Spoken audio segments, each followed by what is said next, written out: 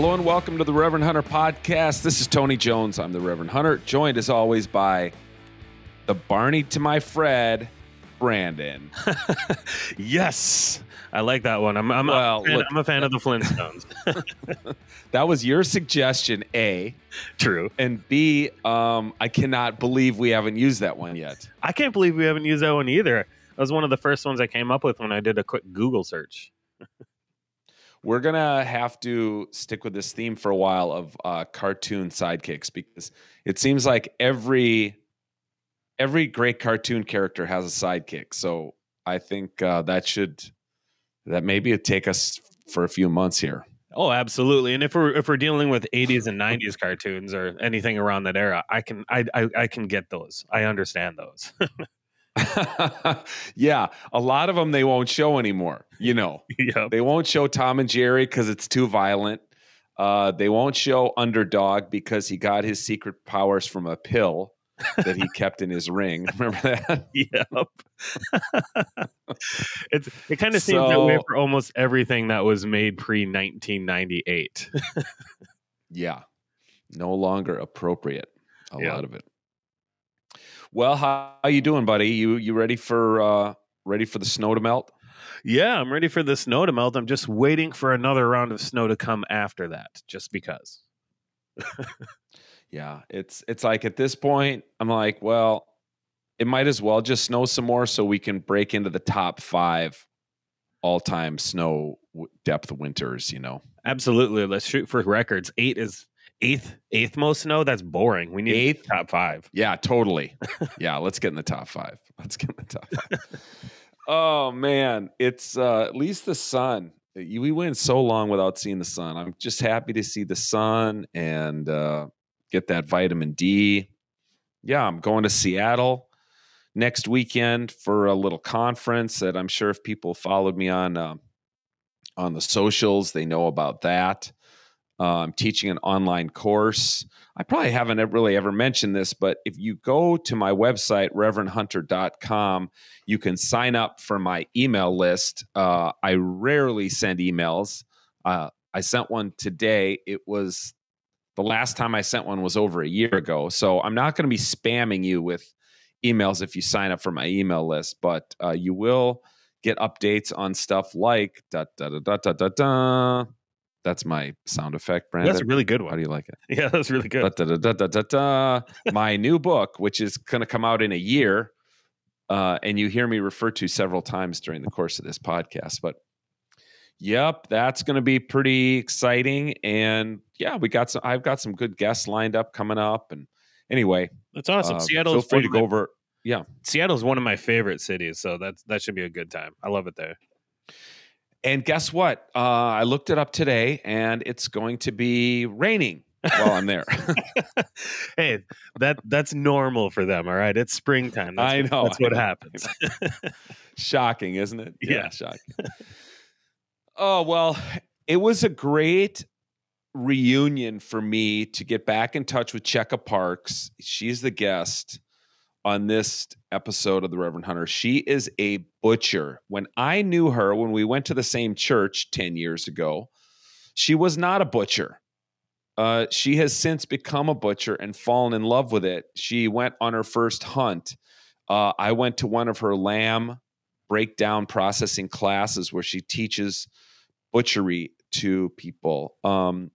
We have a lot to talk about. We have a lot in common. We track her faith journey through church and stuff like that, but then her journey into butchering, and it's great. She's just a dear friend whom I had not seen in many years, and was happy that Mark Norquist of Modern Carnivore fame put us back in touch. So yeah, Brandon, you even came. We back old school. We did it in person in the living room. That we did. And she was such a cool guest. It's kind of inspiring for me a little bit because she's around my age, give or take a couple years.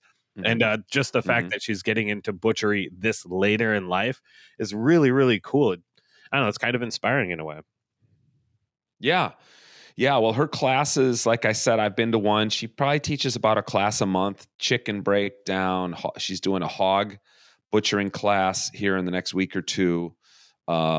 She does these lamb classes. She's going to do a deer class, I'm sure, down the road with Mark, and I'm going to try to help her hunt a deer in the fall. And she did go hunting. She did not shoot a deer, but I hope to help her do that coming up.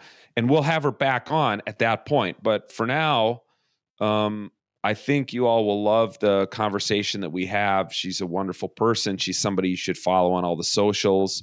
You can look her up at Minneapolis Meat Collective, and you'll find her website. You'll find her on Instagram, where she posts a lot of awesome content. I really encourage you to follow her.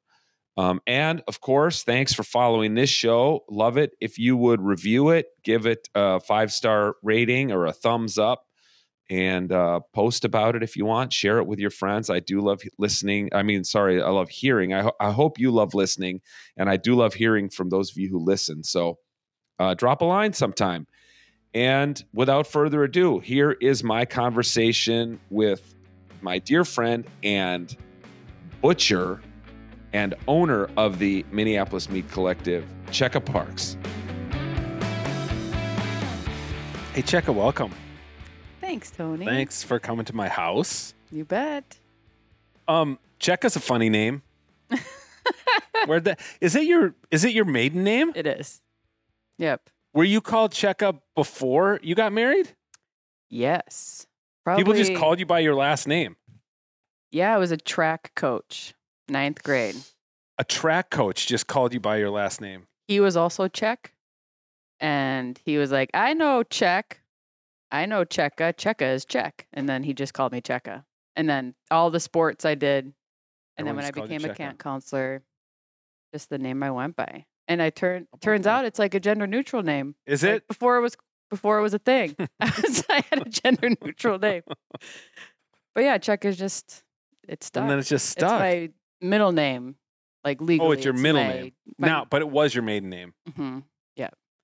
So Teresa. Did you go by Teresa before, or Terry, or what people call you? Oh God, not that? Terry.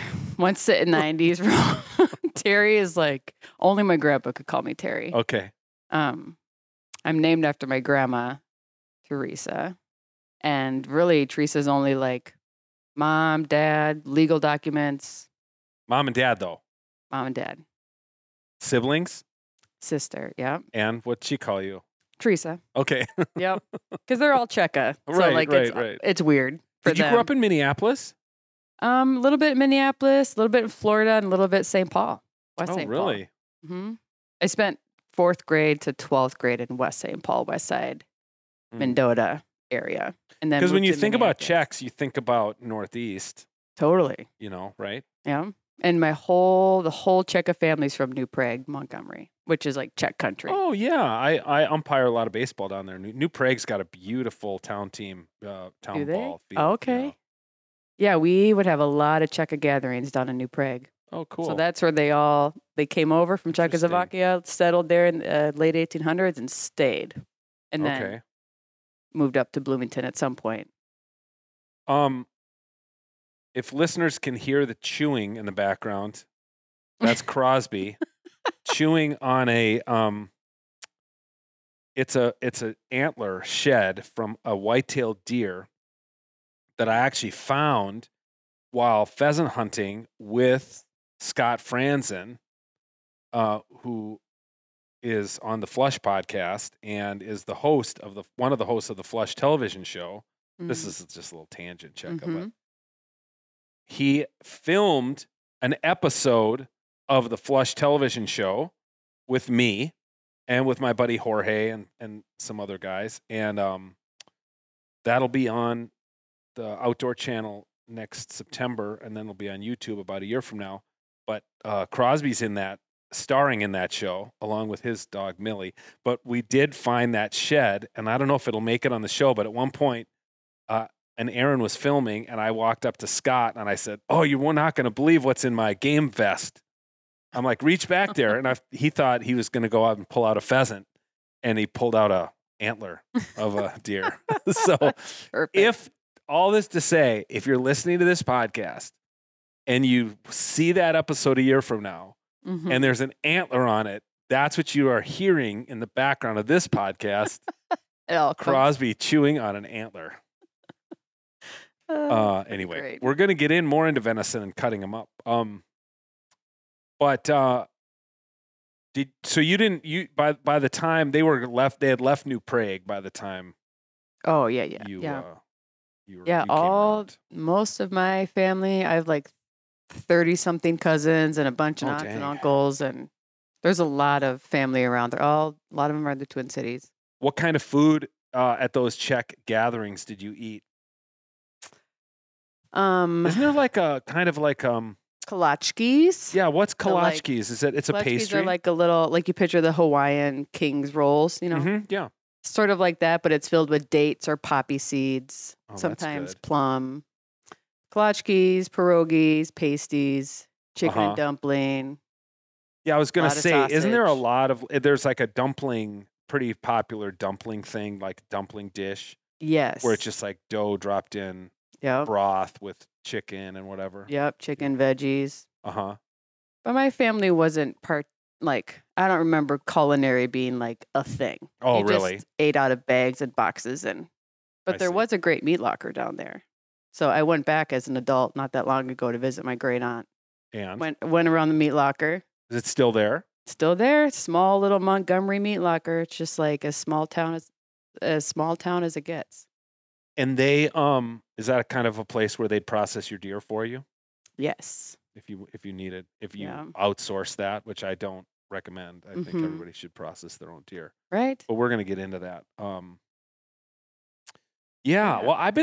you're a butcher. Mm-hmm. I've been thinking a lot about butchering. Right. Because I've been writing about butchering. Yes. In my forthcoming book, which now my poor podcast listeners are going to hear me talk about this darn book every episode for the next year. I've heard it takes over your brain and your internal landscape when you're an author and you're writing. That's a good point. It really does. I've found that there's an interesting thing where now when I'm upstairs in bed and Courtney reads for hours, and I usually fall asleep pretty quickly, but I'll be reading and then I'll think, okay, I want to stop reading and I'm just going to lie here because I want to be thinking as I fall asleep. I want to be thinking about what I'm going to write about tomorrow. Yes.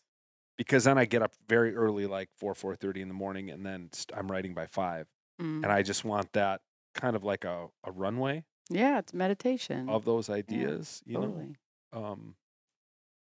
It's even way more when I write fiction. Then it's absolutely, I can't think about anything else. But nonfiction's a little different. But yeah. And you have your own butchering experience with wild game. Yeah, I've done a lot of it. I don't know if you got it. I sent you that chapter. I don't know if you got a chance to look at it. I don't want to say much because I don't want to. Oh no, you can say you can say whatever you want. It's a draft, and who knows how much of it. But we can get into that. But I'd love to know before we even get into that. Did you grow up? Well, you think of the Czechs and like the Northeast, like Maronite Catholic or Orthodox or something like that. What version of Christianity did you grow up in?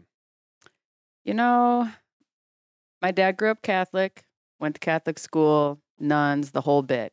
Left it in a hurry because he hated it. Okay. And it was stifling and all the things. My mom grew up Lutheran, Norwegian. So my dad's 100% Czech, mom's 100% Norwegian. Okay. They both stayed within their Catholic and Protestant backgrounds and communities until my parents' generation. Then the intermarriage happened. So when my parents got together, there was no strong church affiliation or background.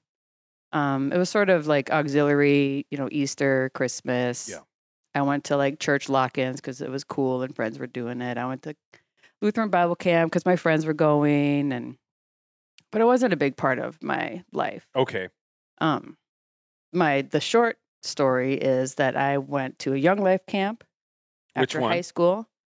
I've been to multiple, and I was also a counselor at a bunch. Oh, okay. So Crooked Creek in Where's Colorado. That? Colorado. Okay. Frontier and Crooked Creek were the two in Colorado. Frontier I've been to. Yeah. Amazing. I know. Yeah. That place is incredible. Yeah. So I became a Christian at Young Life camp. I'm like You that you classic just did story. scare quotes. I did. Listeners can't see scare quotes. Just I FYI, know. I became a Christian. Why is that in scare quotes? I think because it feels so like I was sort of a little mini celebrity, and I'd like go around and share my testimony at Yeah. golf fundraising events, and Yeah. it all was very Young real Life to me. banquets. Young Life banquets. Yeah, at the time there were no Totally. scare quotes around it. No, it meant a lot at the time. But I think when I look back on it, I was like, I probably always had a faith and a spirituality. It just like fit into this Young Life box. So I mean, then if people don't know, Young Life was, I grew up in a youth ministry in a church here in Edina that was fashioned after Young Life. It was Totally. meant to be just like Young Life. And when I was in college, we started a junior high camp, and we quite literally used the schedule from Castaway, a Young Life camp. Right, totally. We were just we were co-opting everything because we're like Young Life. Young Life is an organization that, as it turns out, I mean, I don't think you and I would have known this at the time when we were kids, but is very theologically conservative. But it doesn't come across that way. It comes across as very fun, kind of culturally relevant for high school kids. One thing, like every Young Life resort gets 2 ski nautique boats every other year. Yeah. I mean, and there's a smoking pit. I remember that being like, oh, this is cool. There's a smoking pit at every camp. Because they let kids smoke. Because they let kids, like they want all kids to be there. Yeah. And I was one of those kids. I was coming off of a like tumultuous senior year. I was not at all. And then I was like, sweet, I want to see the mountains. I love wild places. I was like so ready to get out of Minnesota. Huh. So then this friend was like, hey, we're going to this camp. You want to come? And I was like, is it in the mountains? Yeah. How much does it cost? Well, it'd be free if you apply for a scholarship, blah, blah, blah. And I just wanted to see the mountains. Wow. That was the reason I went. And then my mind was blown.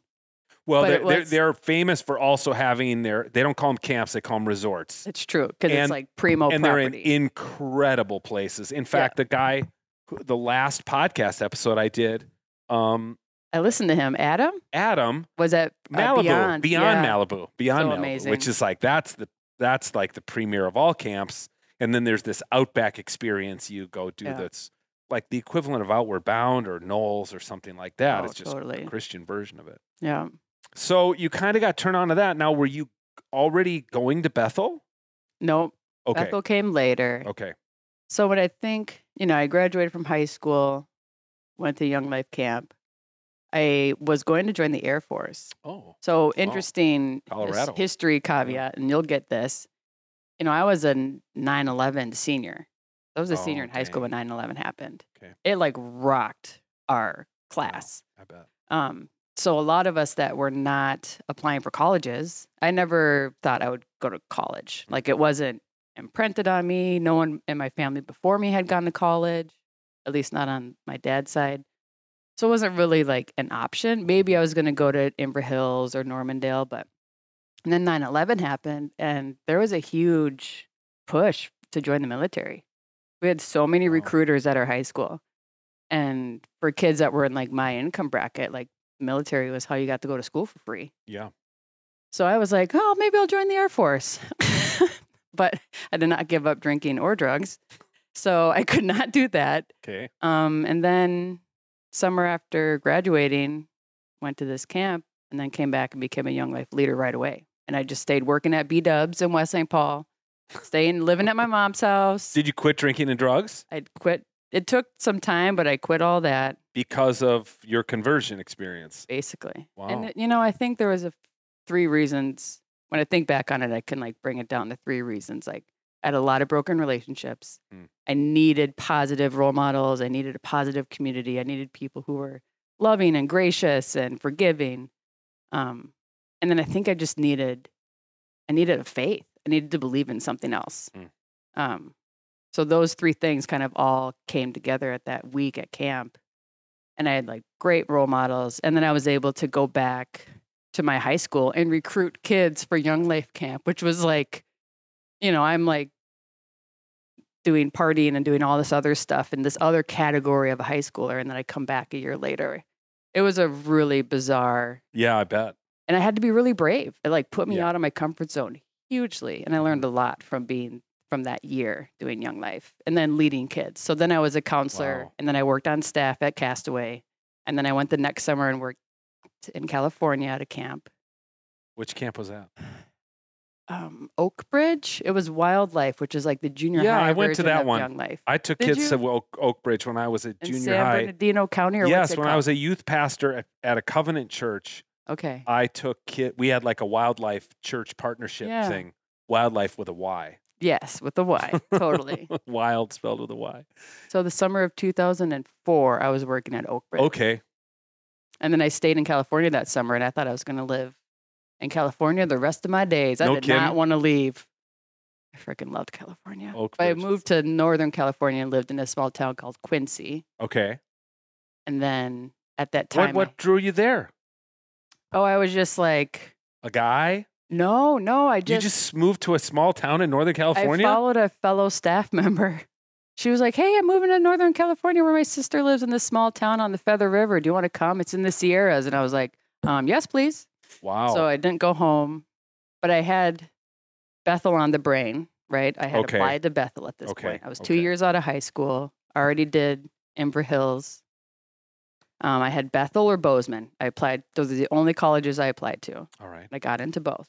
So I was either going to do anthropology at Bethel or geography at Bozeman.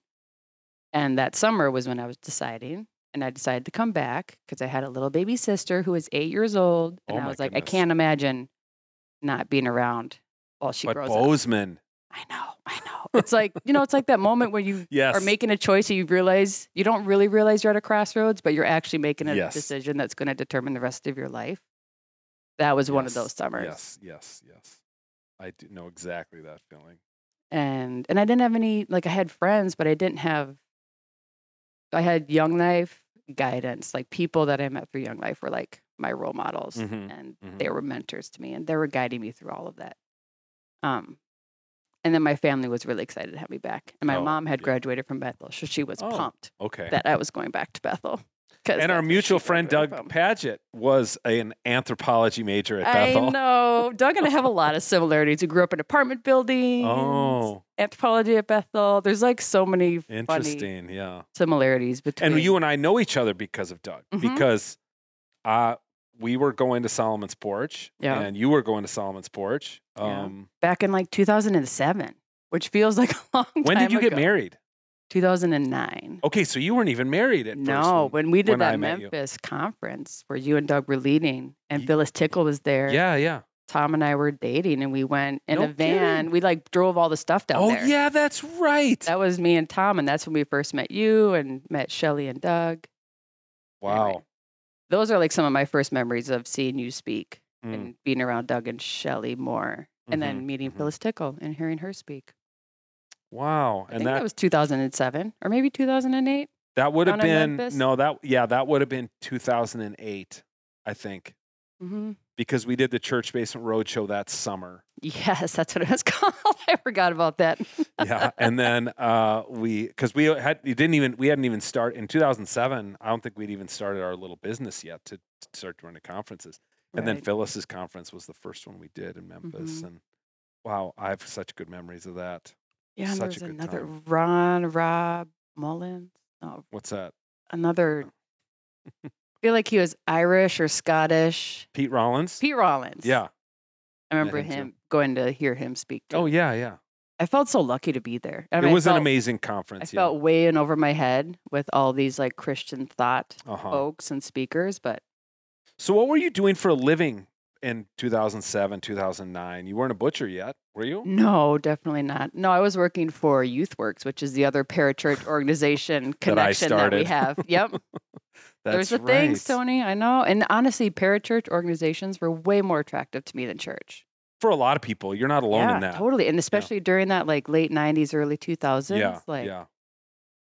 So I had joined YouthWorks after some connections at Bethel. Okay. And one other interesting thing, we don't have to spend a lot of time on it, but I'd become a Christian at 18 or whatever. I'm doing the quotes again. In 2003. And then by 2005, this is a year and a half after 9/11, I was in Cairo studying abroad for the Middle East Studies program through Bethel. Wow. So I had only been a Christian for like a year and a half. And I don't know if You're in the deep end of listeners the pool. remember this time, but it was like Bush era, Yeah. terrorists, Yeah. a lot of Islamophobic cultures. My family had no idea where Egypt was. They did not understand what anthropology was. My dad thought I was going to dig up dinosaur bones because I was in archaeology, was sort of where he was. He thought I was going to excavate. And I was like, no, I'm going It's to anthropology. Exactly. But I studied abroad for 6 months in this Muslim country and learned Amazing. so much about the Israeli-Palestine conflict and traveled all through Turkey. And we had recently talked about this on a side 'cause conversation. I went to Turkey, yeah.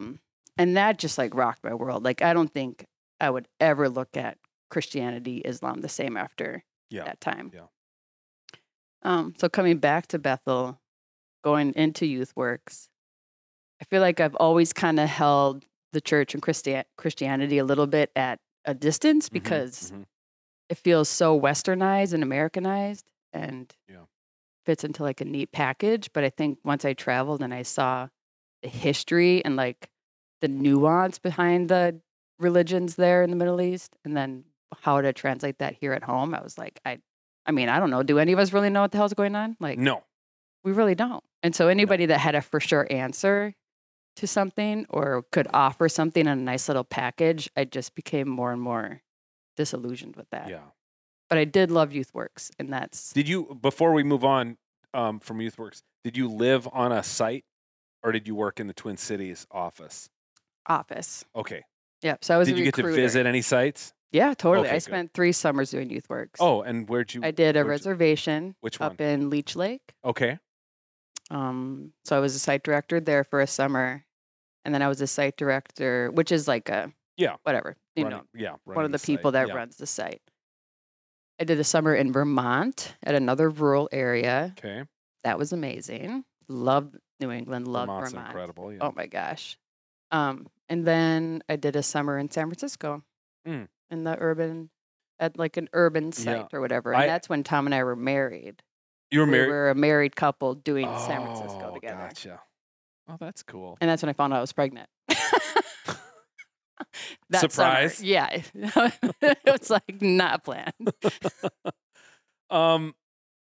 Okay. I only asked this, and we can transition now to what you're doing now and how we reconnected. But you've read one chapter of this book I'm working on, and there's a line in that book in an earlier chapter in which I write, Christianity made the most sense to me when I lived on the Pine Ridge Reservation. So those summers that I lived on Pine Ridge, when I was 25, 26, And those 27. 3 summers you were there? Yeah, I mean, I would live there full time for 2 summers.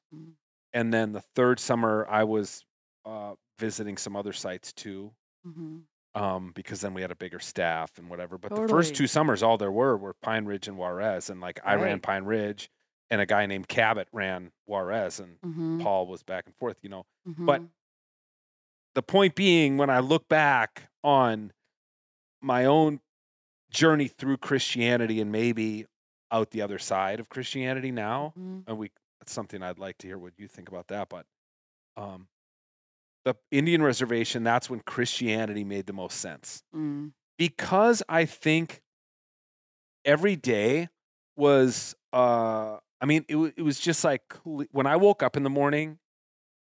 I was living in Manderson, South Dakota. When I woke up in the morning, I knew exactly what I was supposed to do that day. I like pulled on my pair of jeans. I climbed in my red F-150 that everyone on the res knew as Big Red. Everyone in the res knew me.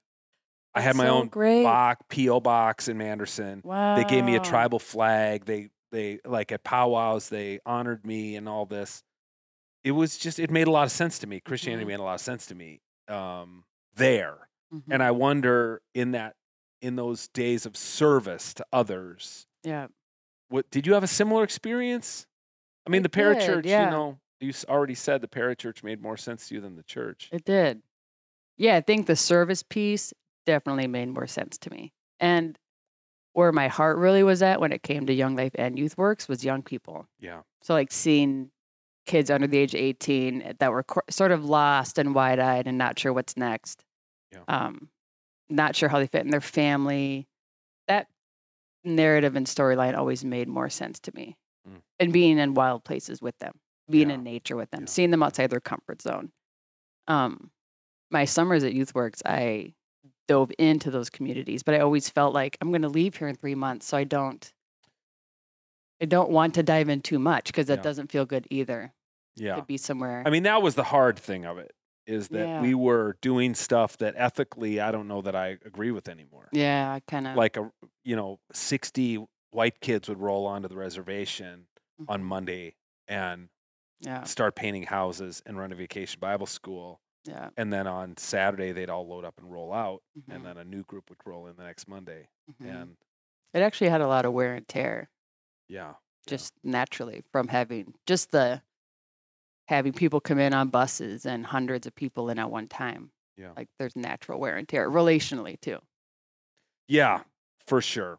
I'm really, really fortunate that I'm still in touch with a few people on Pine Ridge, but yeah. Well, to pivot, you and I got reconnected. We each of us in our own ways stopped going to that faith community years ago that we'd been to, and then we reconnected because of a well-known multiple-time guest on my podcast, Mark Norquist, the Modern Carnivore. Yep. And because he was telling me about, he's got a butcher friend who's going to butcher, and they're going to get a deer, and they're going to butcher it in his garage and invite all the neighbors. And then he like dropped your name. Yeah. I'm like, there can only be one Cecka. There's no more Ceckas. And I came home and I said, remember Cecka Parks? Do you know she's a butcher? And Courtney's like, yeah, duh. It's on Facebook.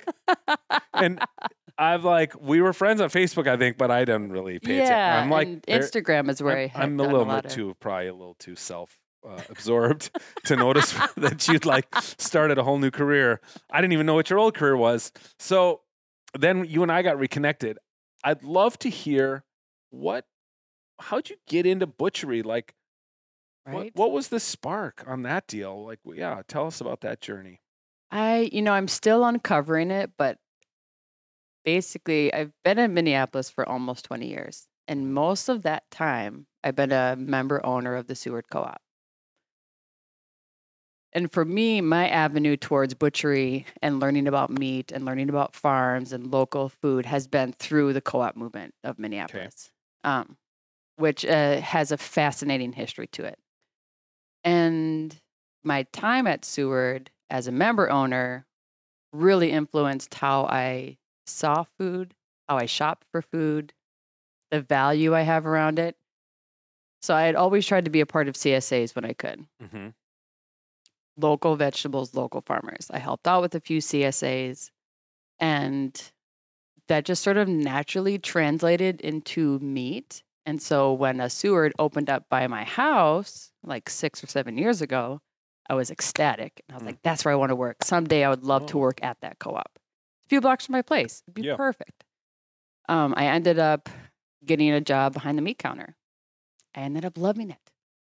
And the more I learned, the more I wanted to learn.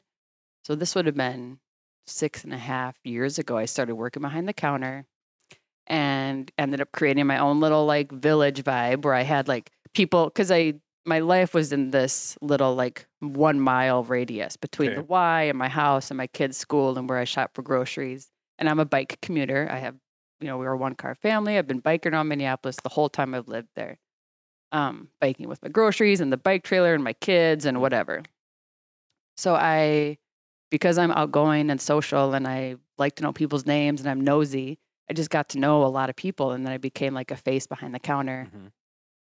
And then 2019, I started to really be interested in like working my way back from the dinner plate. So I knew how to cut meat. I knew how to cook meat. I had been in restaurants my whole life, off and on. I had worked at Kitchen Window doing culinary and barbecue classes. I understand cookery. So then I went back a step, and then I was looking at retail. And then I wanted to go back further and look at production, which is where the butchery comes in. And then I wanted to go back further, and I was like, any farm experience that I could get through the co-op, I was there. They had a opportunity to go to a kill floor at Geneva Meats. So I went there, got to see them do the whole process with killing a steer. I got to be a part of on-farm slaughters, and any chance I had to go to a farm to see the real deal, I hopped on it. And then when I became a production specialist, which is what they call the butcher, the pandemic had happened shortly after that. So when all of our lives were going crazy and we had some like really hard things happen within our family during the beginning of the pandemic, my passion for meat kind of gave me these blinders where I just dove in. Any podcast on meat, any like YouTube video, any book, I was just like soaking up the information. And it ended up being that I really took to learning butchery. I took to learning the anatomy, the machinery. I was kind of waiting for like the disgust factor to hop in. And the more I was like breaking apart animals and getting my hands in there, I was just fascinated. And my dad has joked that maybe he should have been a surgeon. I was like, yeah, maybe. Maybe I would have been okay at that. I don't know. My brother's a surgeon, and I've seen him break down a deer, and I've heard about him breaking down an elk. Oh yeah. And guys are just like somebody in his hunting party will shoot an elk. He'll be like, all you guys do is keep my knives sharp and stay out of the way. Because he can break down an entire elk bull in like 20 minutes. I'm sure. If he has sharp knives. Yeah. So the other guys are like, okay, happy to let him do it. So similarly, you could probably break down a human. Yeah. Think about that. Oh, I've thought about it. It's weird, but I thought about it. I've been rewatching The Sopranos. Okay. And they do that. They they literally, when they kill a guy, a lot of times they chop him up with a meat cleaver. Yeah. And dispose of the different parts in different places. So it's just like, you could, I mean, there might be a call for that. I know. Or in the apocalypse, I know. I've listened to a lot of historical medieval podcasts, and like being drawn and quartered is something that comes up a lot. Oh, yeah. And, I've joked about, I really do mean it. Like, I want to be the village butcher. But what that means historically means that you're also the village surgeon, the village executioner. Right. Like, you're the one with the tools. You get to do all the jobs. The veterinarian. Yes, you're the vet. You're pulling out the teeth. I mean, that's more the barber surgeon. But really, it's like if you have the sharp tools, like, you're just cutting up anything.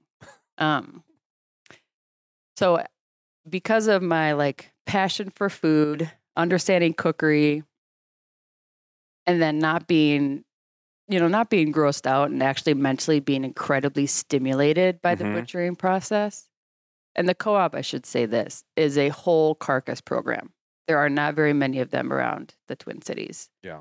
Most butcher shops like your Whole Foods and your Lunds are going to be bag programs, which means a lot more of the processing happens before it ever gets to the store. Off-site. Yeah, off-site. Now, okay, a grocery store like a Byerly's or an Albertsons or something like that, do they have their own butchery center, or do they have a third-party vendor who's doing the butchering and they're just buying the meat already butchered? They're buying the meat basically already butchered, but you might, like, let's say the processor, you have your distributor who delivers it for you. Yeah. But most of the meat, once it leaves the processor, is going to be basically ready for the case. It'll be back sealed, but then all the meat cutter needs to do is open up the package, blot off the blood, or any of the purge, or put it in the cooler, cut it. Yeah. Okay. Because I remember growing up at Byerly's. Sure. Just not, like less than a mile from here. When my mom would be like, we'd be grocery shopping, she'd like, go over to the butcher and ask him to cut up some dog bones. Yeah. And he would like have the bandsaw. Totally. Yep. And he, how long do you want them? Yeah. And a lot of, I don't know for sure because it's not like I'm going into every Whole Foods and seeing what they have behind. Yeah. But a lot of those places won't have a full bandsaw anymore. Right. I'm guessing they won't. They will probably have meat grinders, and they'll have a lot of equipment to do. Value added is where the money's at. So if you go into a Whole Foods, a lot of what they sell is value added. Which means like a stuffed pork chop or... marinated chicken breast, kebabs. Yeah. Now, okay, didn't Fuddruckers used to have whole cows hanging in the Fuddruckers?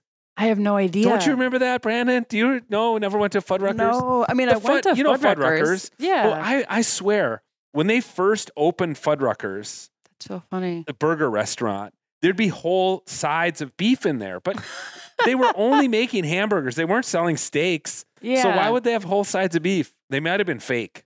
They probably were fake. Oh, I'm God. guessing. It was like a cooler It that would you be would see when you cooler, walked in. yes. I mean, you'd see a hanging, Yeah, like a I meat mean, locker with glass maybe. enclosed meat locker. God, I wonder if that was all for show. That would be interesting to look into. I really don't know. It's probably the internet has. But one thing that was really cool Yeah, about the co-op where I worked is we would get a whole steer, a whole lamb every week. So every Tuesday we're unloading, and it comes in like a huge pallet. Like we're talking 600 to 800 pounds. All three of those beef. animals arrived the same day? No. Okay. Tuesday was the steer, Thursday was lamb, and then we got a whole pig every 2 weeks. Because people who shop at the co-op eat a little less pork. Am I wrong? No, you're not wrong. You No, probably I sell more think pork at Cub Foods than you do at the co-op. And probably. Yeah. Yeah. But we were the place to come for grass-fed beef. So I okay, got to learn how to break down whole steer, which was actually a really incredible experience. I bet. I miss it a lot. But then we also broke down whole lamb, and then we'd have poultry, chicken, turkey, duck, all the time. And I am so thankful I had that on-site work apprenticeship, because during the pandemic, we were all sort of locked in our homes and quarantined, and then the uprisings happened. And one thing that I think is very pivotal to my experience is, like, where George Floyd was murdered, I live a few blocks from George Floyd Square, and I worked a few blocks from George Floyd Square. When I bike to work, I bike through George Floyd Square. Like, that is absolutely a part of the fabric of my community. And it gave me a really interesting purpose to continue to provide good, locally sourced meat to the people that I was doing life with. Yeah. And through all the turmoil and all the hardships, like, the co-op tried its best on every front. And we were the frontline workers. So then all of a sudden we were, getting paid sort of hazard pay because we were continuing to work in this public setting. And they had a line out the door because you can only let however many people in at a time. At some point during that summer, we had boarded windows because the uprisings were happening and everybody was scared. Yeah. So all of that really impacted my, the beginning of my butchery. And I've said this to you before, but learning how to butcher and providing that resource for my community really helped me fall back in love with the world, like, through butchering. The world. Yeah. Tell me more My about world. that. Well, I think I was so disillusioned and so disheartened back in 2020, along with a lot of us. And it kind of felt like the world was ending, right? Like, we didn't know what was happening. Yeah. But butchering made sense to me. So in my brain, and then going into sort of self-preservation mode, that made the most sense. Like, I knew every Tuesday we were going to get a steer. I was going to start breaking down the loin, and then we're going to put out that meat, and then, we'd grind the beef, and then Thursday we'd get the lamb. And because we work with local farms, a lot of that really did not get disrupted very much. Nationally, the big chains got disrupted more than our local producers and farmers. I know friends, like even our mutual friend Mark, people were posting on Facebook and Craigslist, like hog farmers, saying, I've got hogs and I can't sell them. If you'll come and buy them, but you can't, I think it was Mark who said he couldn't kill the pig on the farm.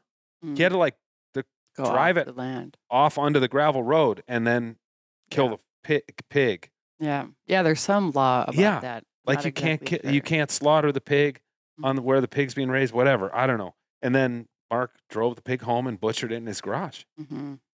Yeah. That's crazy. There was a lot of animals that were euthanized during that bottleneck I mean, time. I do remember seeing piles of pigs, right. It's really grotesque and very sad. Yeah. Real But waste. Mark was a really great contact for me to have. Then I actually know Mark through my butchering buddy who we learned to butcher together. Ronell did a hunt with Mark. Oh yeah, Ronell. Yeah. I've seen that on. So that's how I first got connected to Mark and ended up, meeting him was through Ronell. And Ronell and I both, we spent 7 a.m. to 3 p.m. in that production room full time for the 3 years during the pandemic. We're tight and we got to know each other really well. And it also was okay, you're on my team. We are doing this together. Yeah. And then when he started hunting, I was like, oh, hunting. Oh, I think I could do that. And then I was like, ooh. But I have like sort of some feelings about guns and gun violence because I'm in the city and it's such a prevalent part of life. Yes. But I had grown up my whole life fishing. Okay. And So it wasn't about the killing of the animal. No. It was about the means of killing. Which makes me sound heartless. But no. I think but it's not I write about that. that. I write about this in my book too. Yeah. There are a lot of people who are like, they can gut a fish or whatever. They have no compunction about killing a fish. Right. Because fish aren't really human. Right. Right? I call it it's like that reptile or there's like a complex. Yeah, I mean you anthropomorphize animals and the closer they look to humans, but I call it the eyelash rule. Like if an animal has eyelashes, people are like, I can't kill Bambi with those big watery brown eyes and big beautiful eyelashes. And I'm like, eyelashes are just like to protect their eyes, the same way that fish have lids, like or gills. But of course, we have eyelashes, so it makes it some people like I could never. I can shoot a pheasant, but I could never kill a deer. Right. You know, so it's not about the killing of the deer; it's about the firearm. Yeah. That was more of the push for me. Because with the pandemic, like we didn't get to choose whether guns were in our life or not, and that's a really scary thing when you're not a gun owner. You don't really know how to operate one. Like neighbors that had them, and neighbors that would walk around with them, or people. Because in your neighborhood, people were scared. Yeah. And the encampments and George Floyd and the Minneapolis police weren't really. Yeah. And then there was the National Guard too, who walked around with all their automatic weapons. Yeah. So that felt very different. So you're like, if I'm going to protect myself from Bambi, I need a muzzle loader. I know. How the heck did that happen? Do you own a muzzle loader? No. You borrowed it. I borrowed it. Because you went on your first hunt, which you documented on Instagram. Yeah.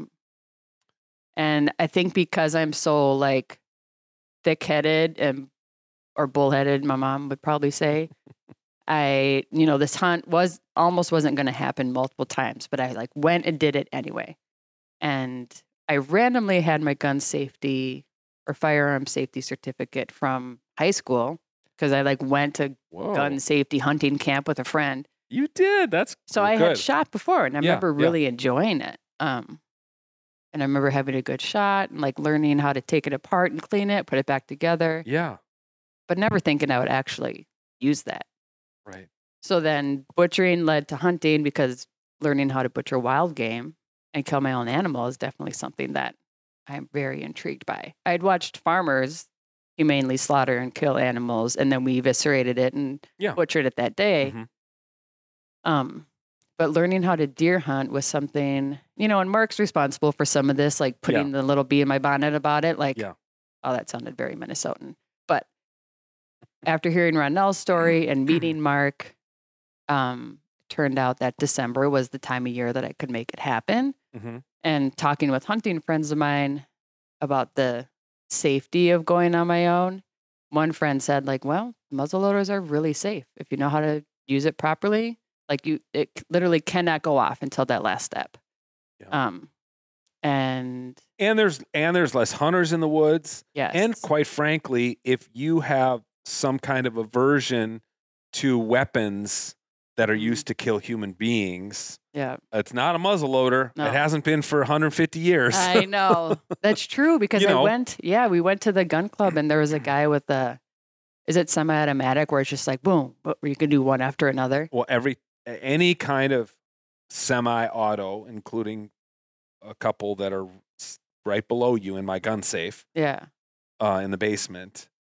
Every time you pull the trigger, it fires a round. So as fast as you can pull the trigger, that's as fast as you can fire rounds. Now in a shotgun, you can only put 5 shells in.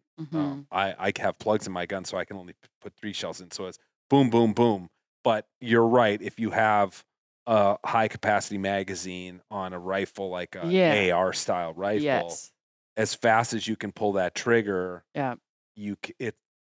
so it's a semi-auto, an automatic weapon. You hold that trigger down and it fires till you release the trigger. That's what you'd have in the National Guard or military. That's what you see when you think of like AK-47s or whatever. Right. Okay. But the only difference is between an AR-15 and AK-47 is that really that difference is you have to pull the trigger every time. So yes, at the gun, you go to a gun club and you're going to see people with pistols and long guns who have their semi-autos, and they'll fire a lot of rounds.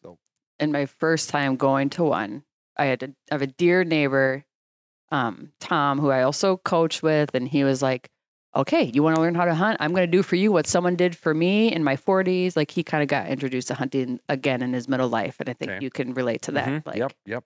He had somebody sort of take him under their wing. He was like, okay, you want to go? Well, you need to learn to shoot. So let's go. We went to Oakdale, and he walked me through the whole process. I was pretty comfortable with the parts and how to put it together. I had done some hunting videos that Mark had put out there. We get there and we're the only ones. And I'm like, oh, yes. Because I was nervous to shoot in front of anybody else. But then towards the end, I shot twice, felt good about it. But then right next to me, somebody shows up with a semi-automatic and they're like, boom, boom, boom, boom, boom. And I was like, I was so triggered. I was like, okay, I have to go. I can't, there's no way I could shoot anything. I'm so stressed. And it was just being around it. And I think that for a person who hears gunshots at night or has been around gunshots and I haven't seen them, but I've been outside and heard them. It's just too much. But when I think of being in the woods, and this is what happened for me, I was by myself. I was going to have a hunting partner, but I didn't at the end. It was December. I'm in Changwatana State Forest, just me and the muzzleloader. I feel confident about my shot. I feel comfortable walking around with this. I had two half days in the woods by myself with the gun. And I was so content. And I love being in the woods. I love being in nature. But I think what is really intriguing for me about learning to hunt is you get to go to that next level where I'm looking at tracks. Yeah. And I'm trying to look for, deer scat, and I'm trying to find patterns, and then I'm trying to be quiet, but it's really hard to be quiet. I was so loud. I was coughing. I was like, oh my gosh, there's not going to be a deer anywhere near me. And I did end up seeing a deer, but I learned a lot. And I did it. I just wanted to do it. And things kept happening where it seemed like it wasn't going to work out. But I just saw something that nationwide, of all the people who go out to hunt deer every year, it's a 34% success rate of shooting a deer. 34? In Minnesota, it's a little higher. It's in the 40s. Okay. The national average is in the 30s. So you're in the majority of people who go out and hunt but don't actually harvest a deer. I wonder if that would have changed my wanting to go do it if I knew it was going to be a 30%. It's funny because in another I'm going to be talking about this book nonstop, you guys. So, in another chapter, I write about going to Colorado on my first elk hunt and knowing that the success rate in that zone was 12%. Oh my gosh! And does that make it more enticing too? Because it's so funny because I went into that hunt fully confident that I was going to shoot an elk. And I saw 2 elk. But you didn't know. And I saw 2 cows. Know that percentage when you went out there. I do. Yeah, I did. I mean, I looked it up because I had to draw the tag and everything. Sure. And pick the zone I was going to be in and all that. I knew it. And it was, but I'm but I'll be in the 12%. I mean, that's just Mr. Grew up in Edina, totally entitled. I'm 12. Yeah, I'm in the top 12% of hunters in Colorado. Yes, I will kill a deer. I mean, an elk. No, didn't even saw 2 elk from a distance. Sure. Never even. And do you need to be closer with elk? What's that? Distance? What's the best distance for shooting an elk? Range. Well, it totally depends. Where I was hunting in the mountains, so it wouldn't have been if I would have had a shot, it wouldn't have been a long shot. Okay. There are people who go, further west, or they're shooting more in high plains. I mean, there are people who will make 400-yard shots. Okay. For an elk, yeah. Sure. And it's a big target. An elk's a big target. Yeah. But I don't really have the right kind of rifle for that kind of long range shooting and stuff like that. I think I know people who do that. For that, but well, I am so excited to eventually butcher. You're going to kill a deer. You're going to butcher a deer soon, aren't you? Butcher a deer, hopefully. Okay, we're going to talk about that before we wrap up here, but you're going to shoot a deer because even if you don't shoot one at your public state forest, blah, blah, blah, I'm going to have you just come to our property where there's so many deer. Yes. And I mean, it's not guaranteed, but no, it's but a lot more than 34% mm-hmm. of, which is an interesting, and this is a little bit of a tangent, but I was a part of a focus group for new hunters on public versus private land access. Mm-hmm. And this was people from South Dakota, Indiana, Missouri, and Wisconsin, and myself. And it was really interesting hearing the sort of public versus private land.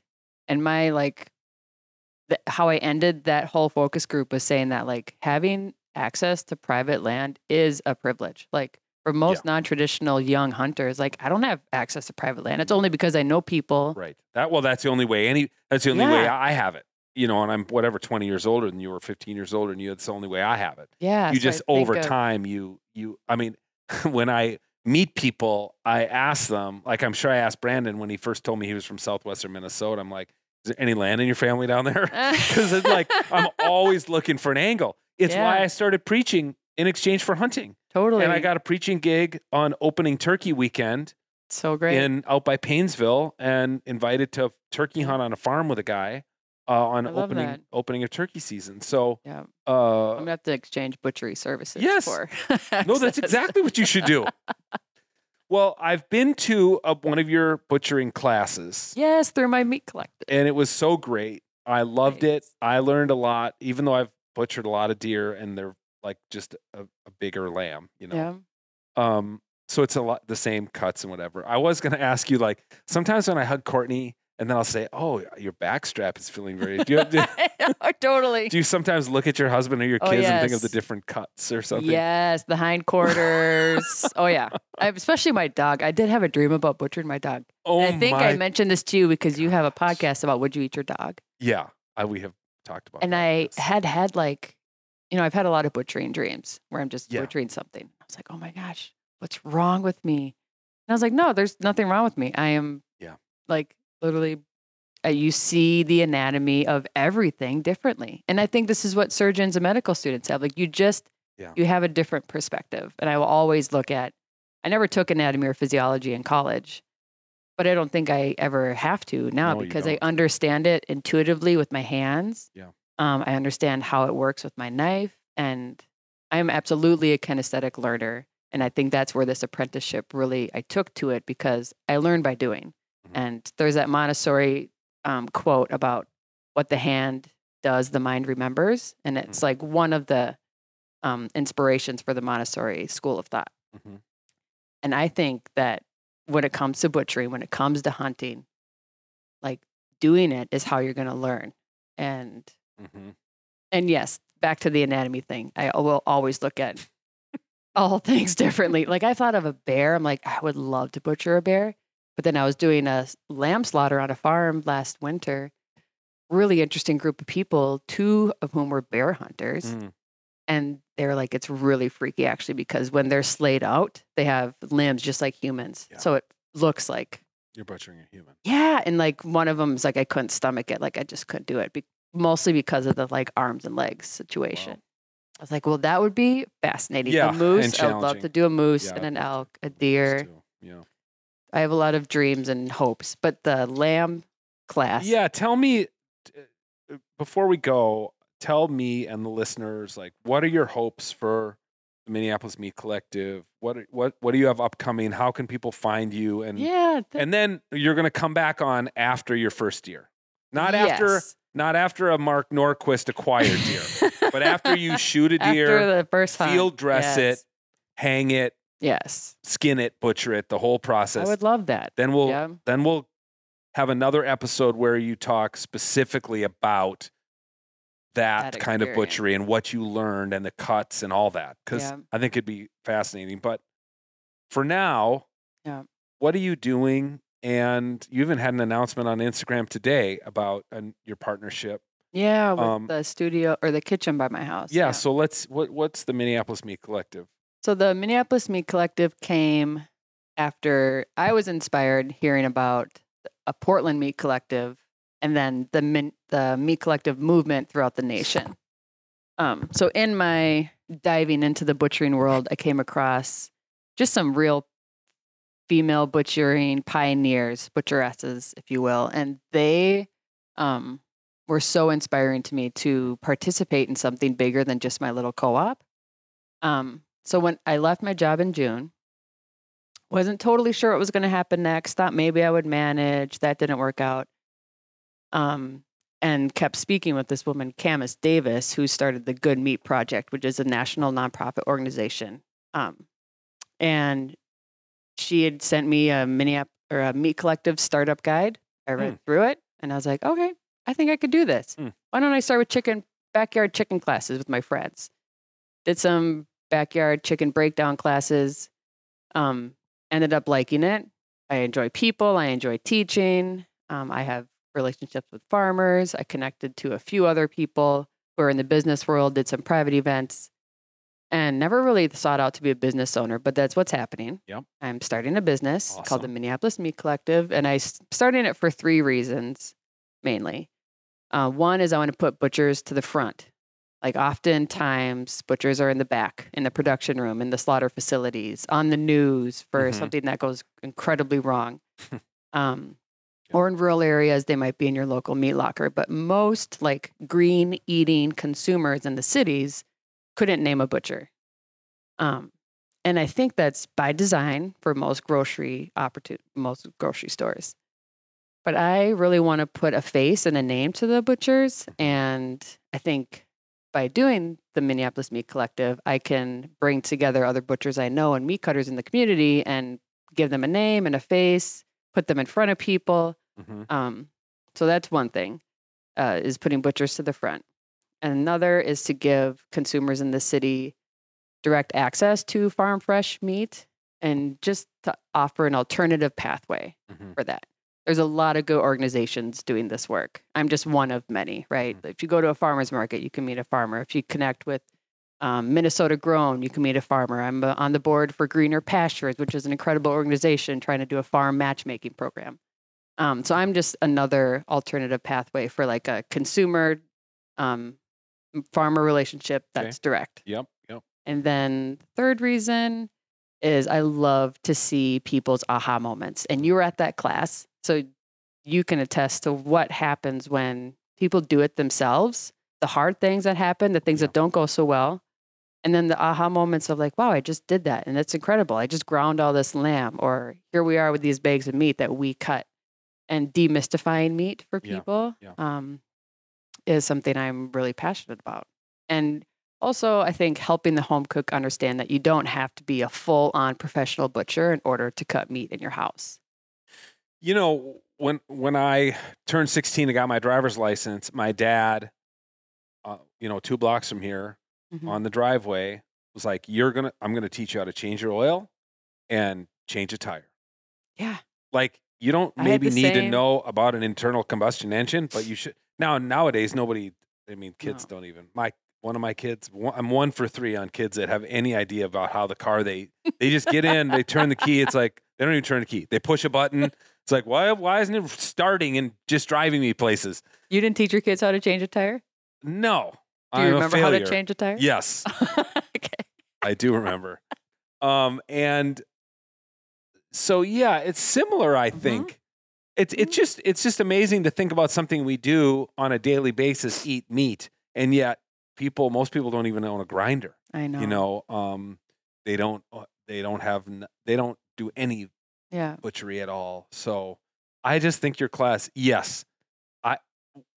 One super fun thing for me was watching you teach and watching everybody in the class, just like people were in rapt attention at everything you were teaching them. They were fascinated by it. Right.